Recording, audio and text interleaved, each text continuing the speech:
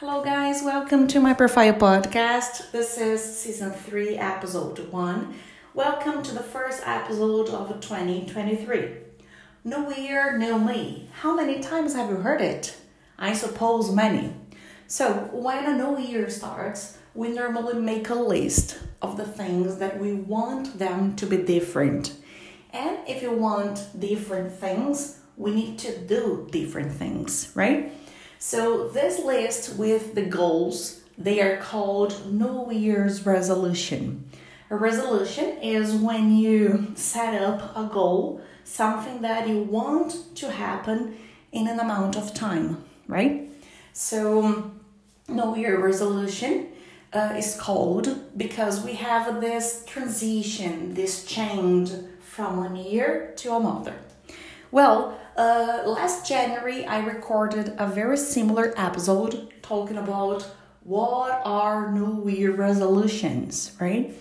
And this January, I decided to ask a specialist. So, I have a student called Rachel. She is a therapist. She works with human development. And I asked her a question.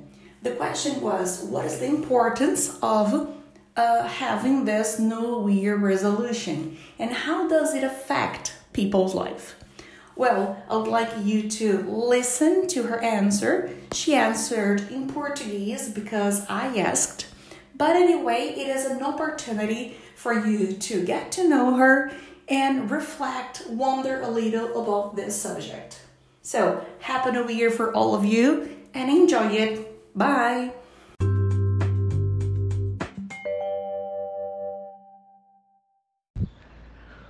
Qual será a importância das resoluções de início de ano na vida das pessoas?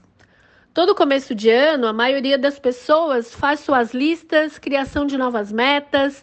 Aproveitamos as festas de final de ano para renovar e começar um novo ciclo.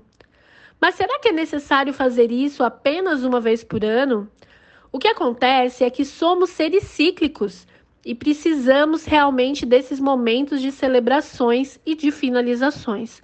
Mas tudo é interno, está na nossa cabeça, em nossa mente. É a gestão do significado.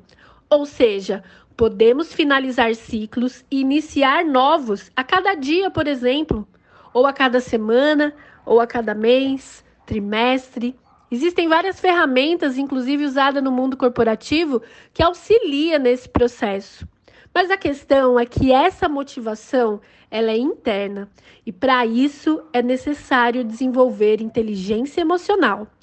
Mas é necessário treino, desenvolver essa musculatura na nossa mente.